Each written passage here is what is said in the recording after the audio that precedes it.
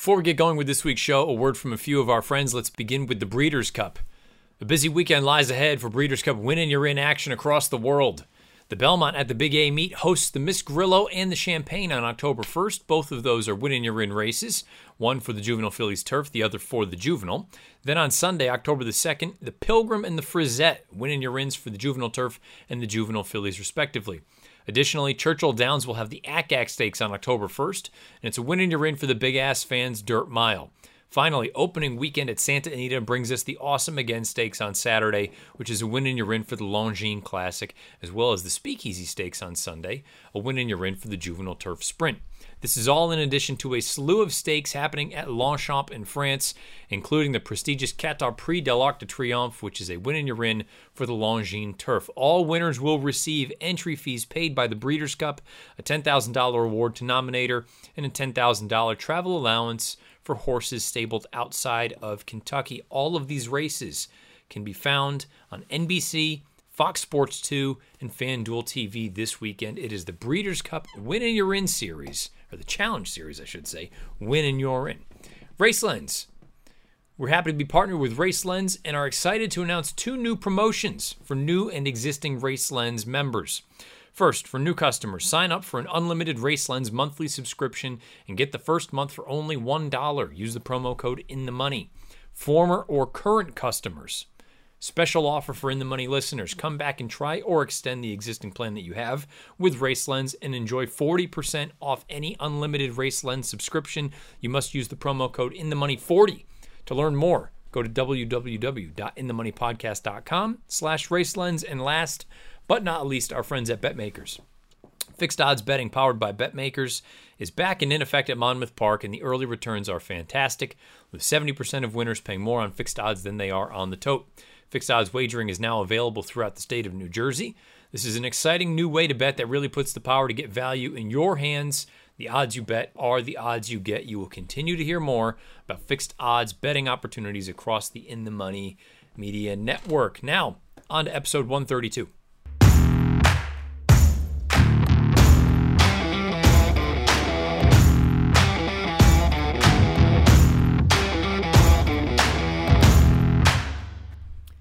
What's happening? Welcome to the Matt Bernier Show, part of the In the Money Media Network. My name is Matt Bernier. You can follow me on Twitter at Bernier_Matt. Today is Monday, September the 26th, 2022. It's episode 132 of the pod. However you listen, thank you for doing so. Many ways to find the show. You can listen Apple Podcasts, Spotify, SoundCloud, InTheMoneyPodcast.com. You can also watch and listen over on YouTube. Search bar Matt Bernier Show. You will get this episode along with the 131 prior. As always, please rate, review, subscribe. If you're on YouTube, make sure the bell icon is lit up. That way you get notified anytime new content is uploaded to the In the Money Media channel, including this show, including the Players Podcast, including Horse Players Happy Hour. We are in the final stretch, let's call it. We're turning for home. Horse Players Happy Hour, getting ready for the playoffs, which are right on deck. And we will be awarding a couple of Breeders' Cup Betting Challenge seats.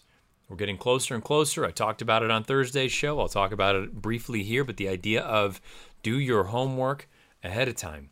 Don't wait until the week of to try to handicap the Breeders' Cup. There are just too many horses, too many races, too many horses you're unfamiliar with, whether they be domestic or foreign. There's just too much work to do it all at one time.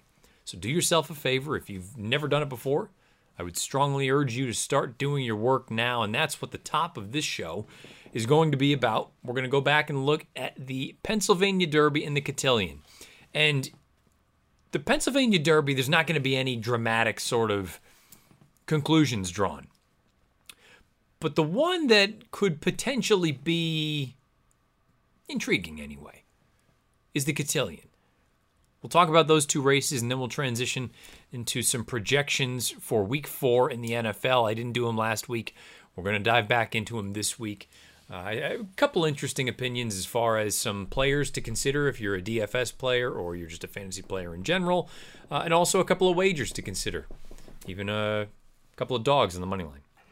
But let's begin looking back at Saturday, the big day of racing at Parx. Pennsylvania Derby, Taiba wins. Does so convincingly.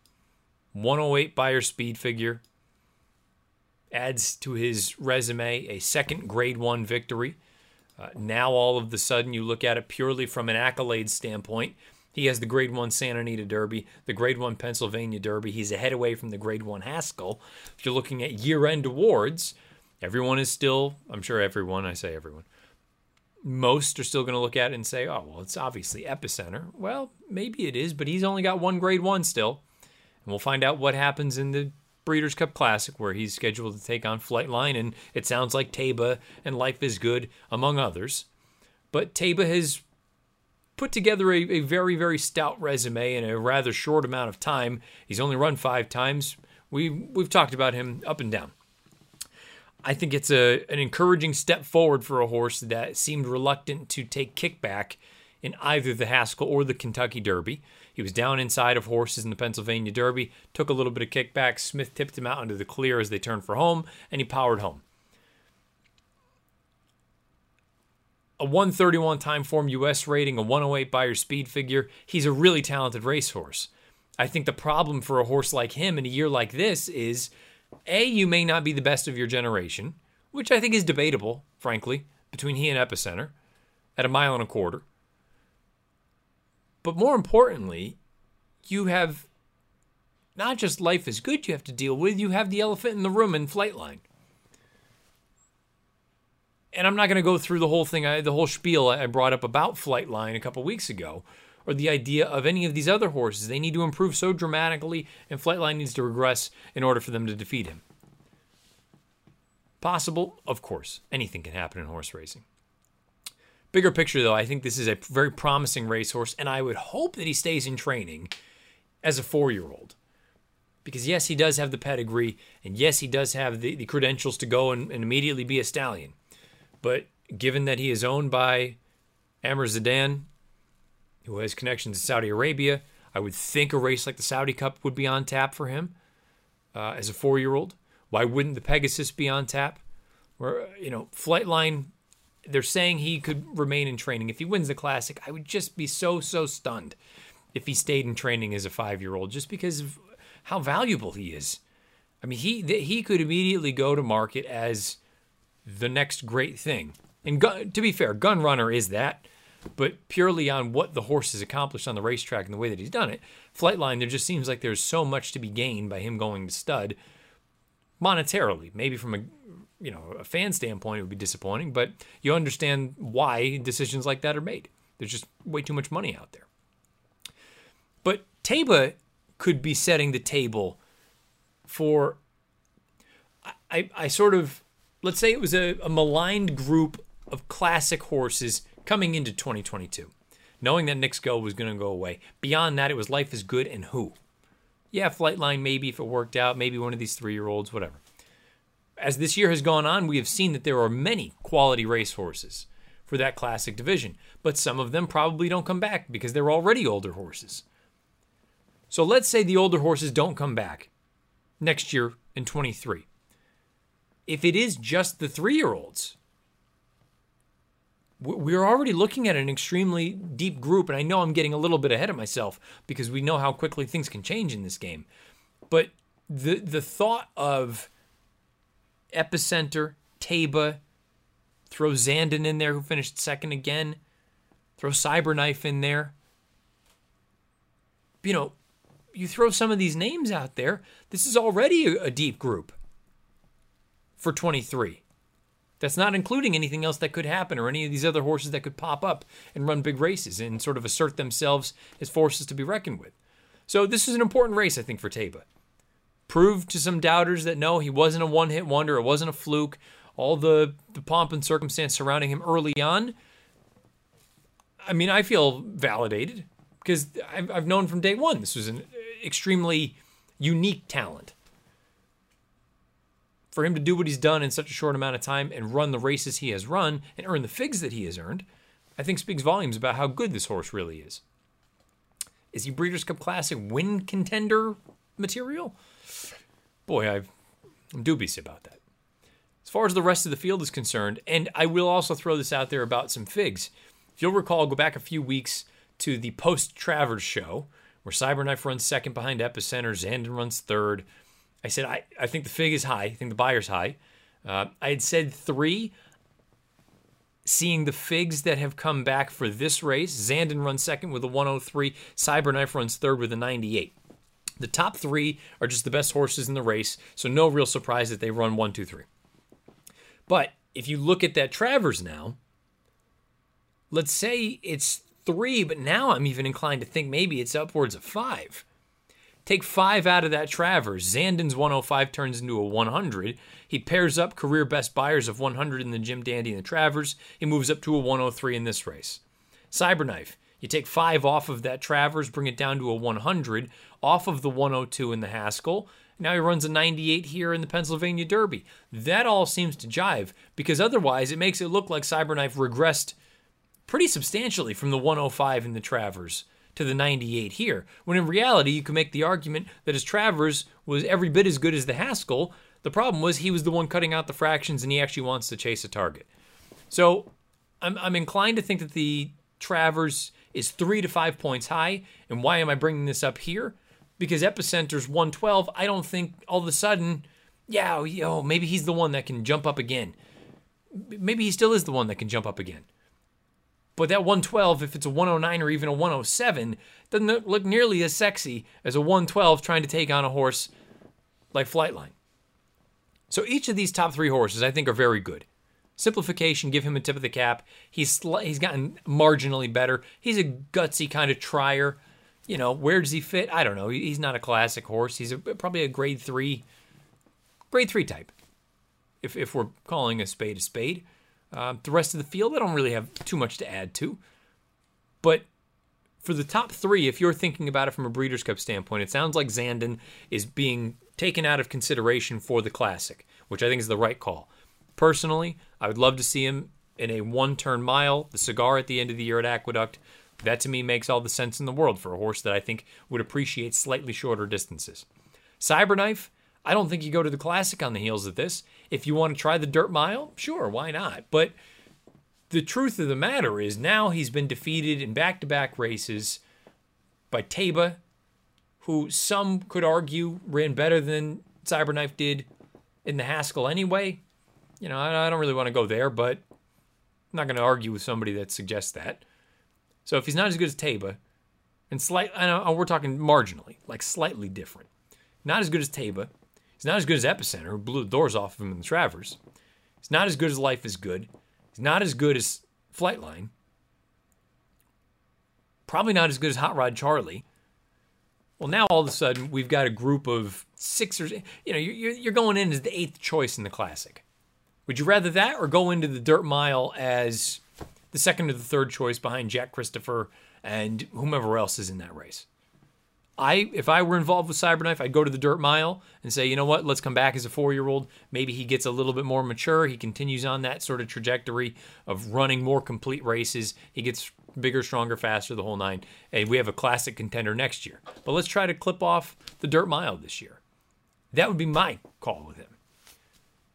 And Taba, look, he's probably the 4th choice right now in the Classic. Kind of hard to say no to being the 4th choice in a $6 million race. Do I think he's a proper Classic contender or win contender? No, probably not. But to be fair, I don't really think anybody is compared to Flightline. I like Taba. I've liked him from day one. I think this is a good effort. I'm glad to see that he continues on this sort of trajectory. And he is also one that's getting more mature. I've spoken a lot about this race, and it's a race that, frankly, I don't think really changes too much as far as the big picture is concerned. The race that could potentially change the big picture for a Breeders' Cup race was the the Cotillion for the Distaff with Society for Steve Asmussen. Now, I didn't give Society the time of day coming into the Cotillion, if I'm being frank, because I thought that Charlestown Oaks, yes, maybe there were reasons for, this, that, or the other, but I was of the opinion, prove to me that the massive jump up in speed figures was not a product of Charlestown's bull ring. Because prior to that, she was very consistent, but she was consistently slow.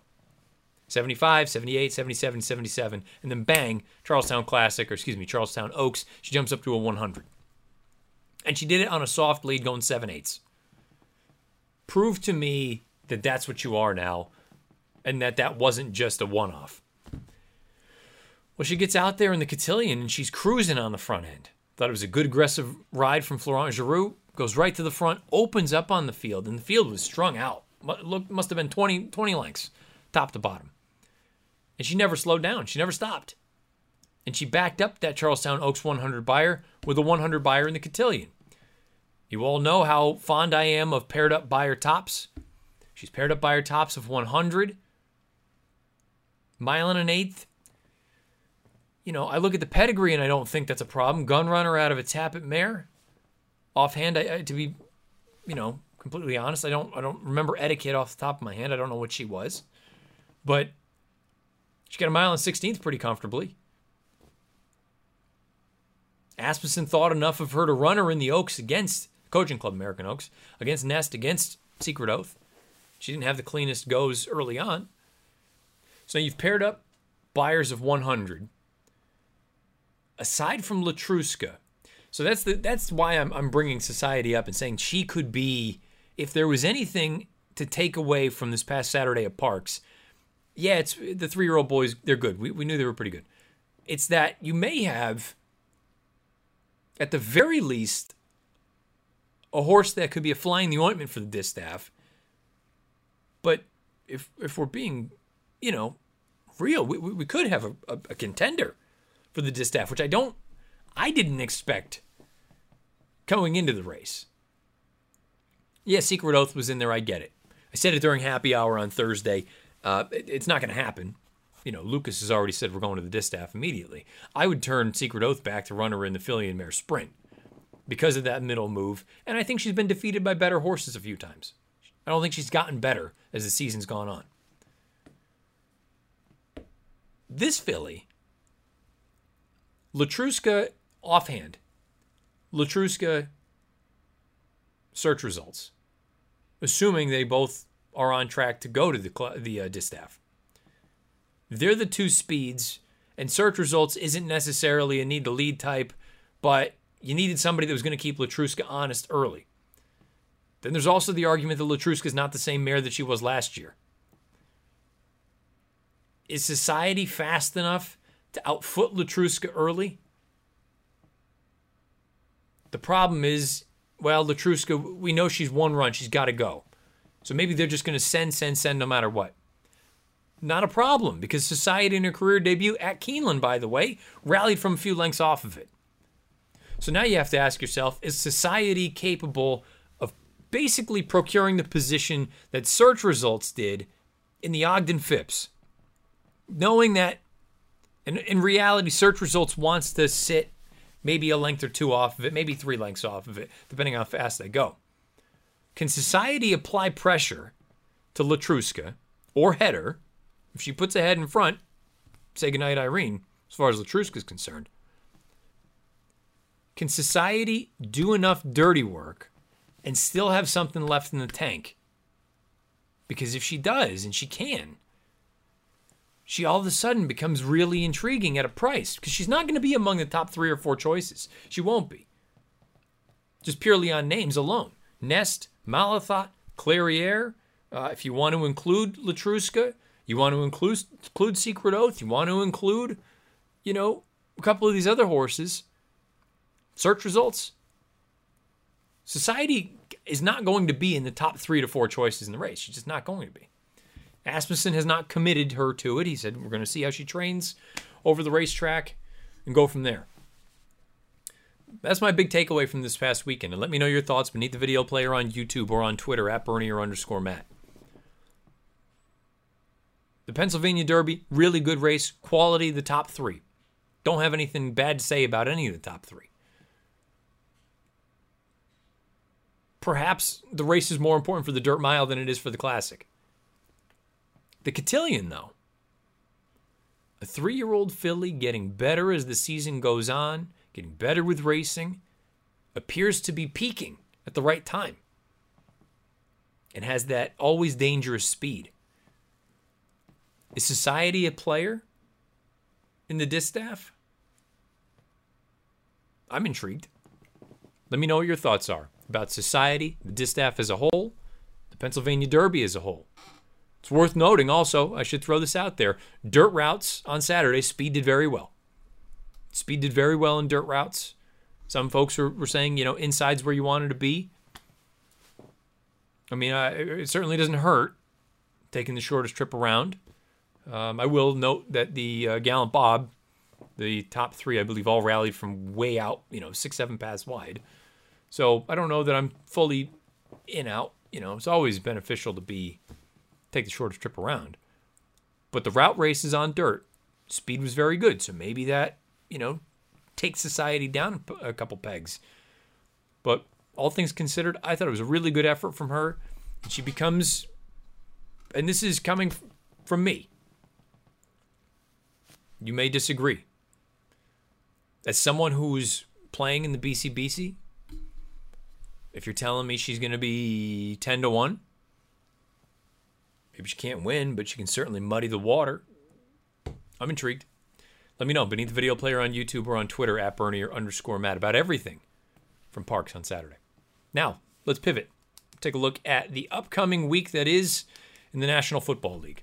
There were people last week inquiring about where was the football section, because usually I wrap up these shows during the NFL season with picks and some players and X, Y, and Z. And honestly, it was just a combination of things. Ran out of time, just getting back from the trip up to Canada and a number of different things. And also, to be fair, this early in the season, not overly confident, or at least to that point, you really only had, 2 weeks worth of data to use to pull projections from, or the way that my model works is basically how much better or worse any given team or position or player individually is than average compared to everyone else. And it's just kind of hard. And even now I have to make a couple little tweaks here and there just because some of the numbers don't make a ton of sense. If one player I'm making it up. If someone has 4 rushing touchdowns on the year through 3 games, that number is going to be so heavily skewed to suggest that that player is going to do something that seems incredibly unlikely, that I'm not going to sit here and say that that's, despite the fact that that's what it spit out. You got to use your head a little bit. A bit of common sense goes a long way. I'm going to feel better and better as each passing week goes by and there is more data to pull from. And it's a little bit tighter data as opposed to being so, wild one way or the other, depending on how, good or bad a certain player or a certain game goes for a certain team. So that's why they weren't in last week. But here we are. We're back this week. Some players to keep an eye on if you are thinking about playing with DFS kind of things, or if you have these guys with your fantasy teams, season-long kind of stuff. And then a couple of bets to maybe consider. We'll start with the 3 games I have not gone through and done because 2 teams are playing in tonight's Monday night game, the Giants and the Cowboys. And then also I've omitted Patriots stats because it doesn't sound like, I shouldn't say that. I mean, it seems impossible that Mac Jones is going to play. The problem is trying to project off of Brian Hoyer or the third stringer Zapp or Zappy, however you pronounce his last name. It seems a little like I would just be throwing it out there just to throw it out there. So I'm going to punt on that. I will say I do have Packers projections because that injury of Jones doesn't affect the Packers offense versus the Patriots defense. So we'll go into that a little bit. Let's start with Thursday night. The Dolphins at the Bengals. The Bengals are 3-point favorites. The total is 47.5. I have Cincinnati winning 24-21. So no play on either side. No play on the total. It's too close. Tua, 24 for 39, 272, a touchdown and a pick. Jalen Waddle, 13 targets, 7 catches, 107 yards, and a touchdown for a DFS kind of thing. If you're playing on Thursday night, he would be one to consider. Tyreek Hill, 12 targets, 8 catches, 99 yards. On the other side, Joe Burrow, 33 for 48, 249, 2 touchdowns, no picks. Jamar Chase, 14 targets, 9 catches, 66 yards, and a touchdown. T. Higgins, 8 targets, 6 catches, 60 yards. And Tyler Boyd, 6 targets, 4 catches, 48 yards, and a touchdown. The Vikings at the Saints on Sunday. The Vikings are 2.5-point road favorites. The total is 44. These numbers are being pulled from DraftKings as far as your totals and sides are concerned. I have Minnesota winning by 28-27. That total goes to 55, but with the way these two teams have played, they've been rather inconsistent. High, low, in, out, whatever it may be. I wouldn't touch it, despite the fact that I have the total coming in 11 points over. Again, maybe that's being a little bit too conservative, because typically if you've got something, effectively you're looking at a 25% difference in my projection versus what the sportsbook has. You should be hammering it, but at the same time, with the way that these two teams have ebbed and flowed, I'm going to stay away from it in that regard. Kirk Cousins, I just got him thrown for a touchdown. Dalvin Cook, he has a separated shoulder. It sounds like he's going to keep playing, though. Assuming he does, 19 carries, 85 yards, and a touchdown. Alexander Madison, this number could change dramatically if for whatever reason Cook doesn't play or is limited, but I have him for 7 carries, 30 yards, and a touchdown. Justin Jefferson, 10 targets, 5 catches, 70 yards, and a touchdown. Adam Thielen, 6 targets, 4 catches for 42 yards. On the other side, Jameis Winston, 28 for 40, 294, a touchdown, and 2 interceptions. Alvin Kamara, 14 carries, 64 yards, and a touchdown. Also 6 targets, 3 catches for 14 yards. Mark Ingram, 7 carries for 41 yards and a touchdown. Chris Olave, 10 targets, 6 catches for 76 yards. And Michael Thomas, although I believe he's a little bit dinged up, 8 targets, 6 catches, 49 yards and a touchdown. From a DFS standpoint, the Minnesota defense, just because New Orleans had a miserable time controlling the ball, both throwing interceptions and losing fumbles. Maybe Minnesota's defense is one that you want to flirt around with, but again, hard to really, recommend that with conviction if I'm projecting them to give up 27 points. Jacksonville Jaguars at the Philadelphia Eagles might be the game of the weekend. The Eagles are 6.5-point home favorites. The total is 48.5. I have Philadelphia winning, but barely, 22-20. So I would probably look at taking Jacksonville plus 6.5. The total of 48.5, I have it coming in at 42, so I'd also look to the under. Trevor Lawrence, 28 for 44, 180 yards, a touchdown and a pick. James Robinson, 14 carries, 73 yards and a touchdown. Travis Etienne, 7 carries for 36 yards. Christian Kirk, 11 targets, 7 catches, 63 yards and a touchdown. Zay Jones, 10 targets, 7 catches for 41 yards. On the other side of the ball, he's been a juggernaut so far. He's proven me wrong. I was way, way against Jalen Hurts coming into the season. He's been fantastic. I have him going 22 for 36 for 326, 2 touchdowns and a pick. I also have him going for 30 yards on the ground. Miles Sanders, 9 for 40. A.J. Brown, 12 targets, 7 for 116 and a touchdown. Devontae Smith, 9 targets, 6 for 93 and a touchdown. Dallas Goedert, 6 targets, 4 catches, 63 yards. Should be a good game. Jacksonville surprised some folks. I'm amazed at the amount of things that I listen to and people use just like declarative statements about, this team is this because they've done this through this many games. And to my point about not wanting to throw out things as definitives, this early in the year, one game, either way on the good or way on the bad, can blow averages and sway numbers left and right so heavily because your sample size is so small. So I think DVOA is a great stat to cite and use as a barometer of how good a team is, whether it's on offense, defense, special teams, or just the weighted team DVOA. But to sit here and suggest that through 3 weeks this is gospel, I think it's just dumb. Having said that, Jacksonville is second in DVOA right now, and it is heavily weighted with these couple of performances. They blew the doors off the Chargers on Sunday. They really should have beaten Washington in week 1, and they blew the doors off of the Colts in week 2. Well, Washington's no good. Indianapolis isn't very good, and it looks like the Chargers might not be all that good. So, yeah, they're number 2 right now, but does that mean that against better teams, and this is going to be their first proper test, I think.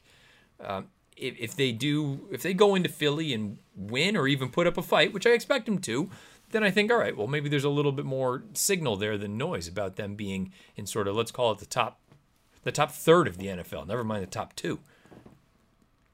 But I would bet the Jags plus 6.5. Buffalo at Baltimore. If it's not the other game, this is the game of the weekend. Buffalo's a 3.5-point road favorite at Baltimore. The total 51.5. I have Buffalo winning 30-27, going to a total, combined total of 57. You could play the over. Josh Allen, it feels like right now he's just a cheat code. This is the matchup of, yeah, you're going to pay a ton from a DFS standpoint for either Josh Allen or Lamar Jackson.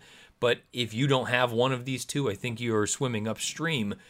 And I know there's, the game theory element of you want as little exposure as possible. So if you strike, you end up having a bit of a separator. The flip side can also be true, that if you don't have these guys, yes, they'll be owned by, massive percentages, 25, 30% in some cases, depending on what kind of games you play. The problem is if you don't have them and they ball out like they have all season, you're giving up ground to that third of the game that ended up using these guys. So Allen, the just sheer numbers, I don't know if I believe the volume. 44 for 59. Again, that could be a little bit aggressive. Maybe those numbers are a little bit too high this early in the year. For 301, 4 touchdowns and a pick.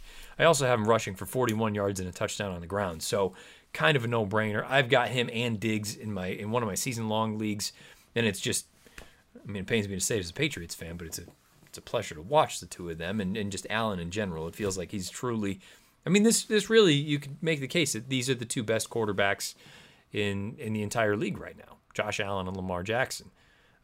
Devin Singletary's been really good. Really good. I've got him going for 29 on the ground and then another 7 catches for 31 yards and a touchdown through the air. Diggs, to the Allen point where the volume may be incorrect, maybe a little bit heavy. Diggs' numbers may be, I think it's proportionate. If Allen's passing numbers come down, Diggs' numbers will come down, obviously. It's really not, speaking anything brilliant, but 19 targets, 15 catches, 114 yards, and 2 touchdowns.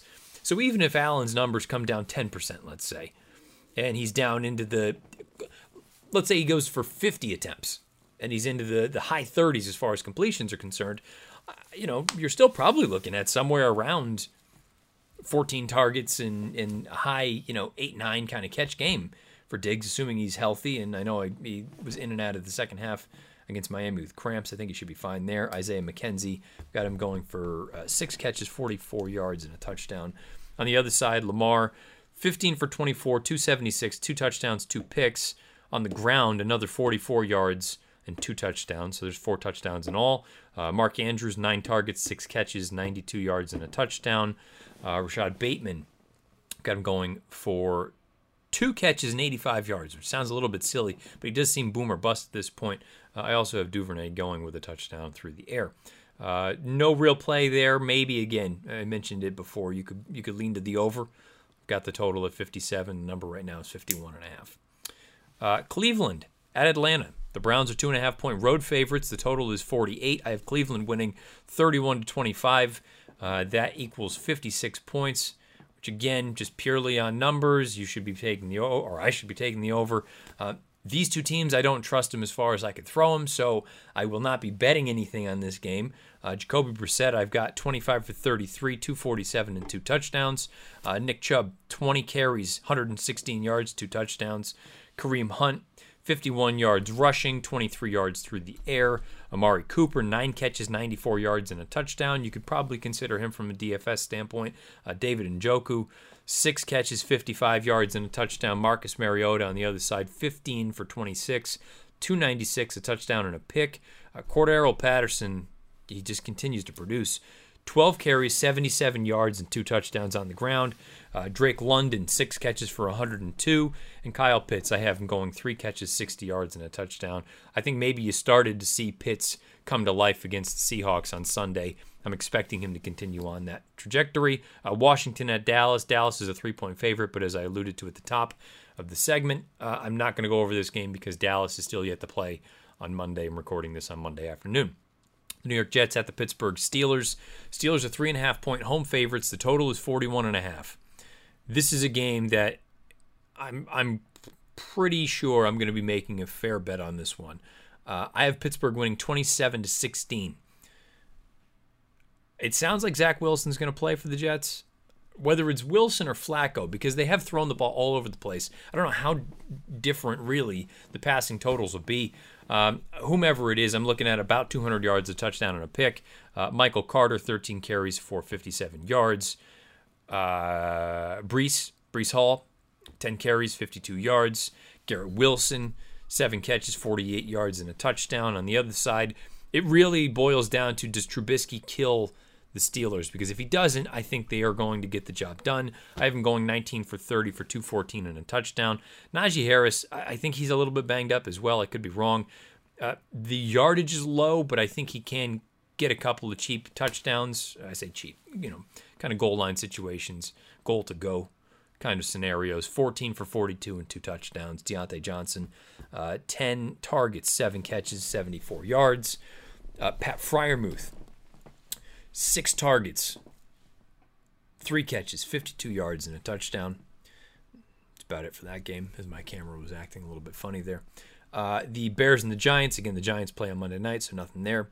Chargers at the Texans. This one I could look like a fool come this time next week, but just going off of the numbers. The Chargers are 5.5-point road favorites. The total is 46. I have Houston winning outright, 25-21. So the total right on at 46. I would be taking Houston on the money line at plus 200 rather than taking 5.5. Herbert is hurt. We know that. 22 for 39, 249, a touchdown and a pick. Austin Eckler, who can't get anything going on the ground, I have him going for 49 yards. This would be also, I'm not a big prop guy, but I would be willing to dabble with this whenever they do come out. Sony Michel, I have him 8 carries for 29 yards, and a touchdown. So whatever, an anytime touchdown for Sony Michel. He didn't really catch the ball. I would bet on that, assuming you're in that sort of, oh boy, I don't even know off the top of my head. Assuming it's not a stupid low price, I would entertain a Sony Michel touchdown on Sunday. Eckler, by the way, also 47 yards through the air. Gerald Everett, 7 targets, 4 catches, 45 yards. Mike Williams, 7 targets, 4 catches, 46 yards, and a touchdown. On the other side, Davis Mills, 23 for 37, 222, 2 touchdowns and a pick. Damian Pierce, seems like he's coming alive a little bit. 14 carries, 71 yards, and a touchdown. Brandon Cooks, a lot of volume, high volume, 12 targets, 5 catches, 62 yards. But yeah, I will be betting the Texans, which, again, this could look absolutely ridiculous, but I would be betting the Texans at plus 200, 2-1 on the money line.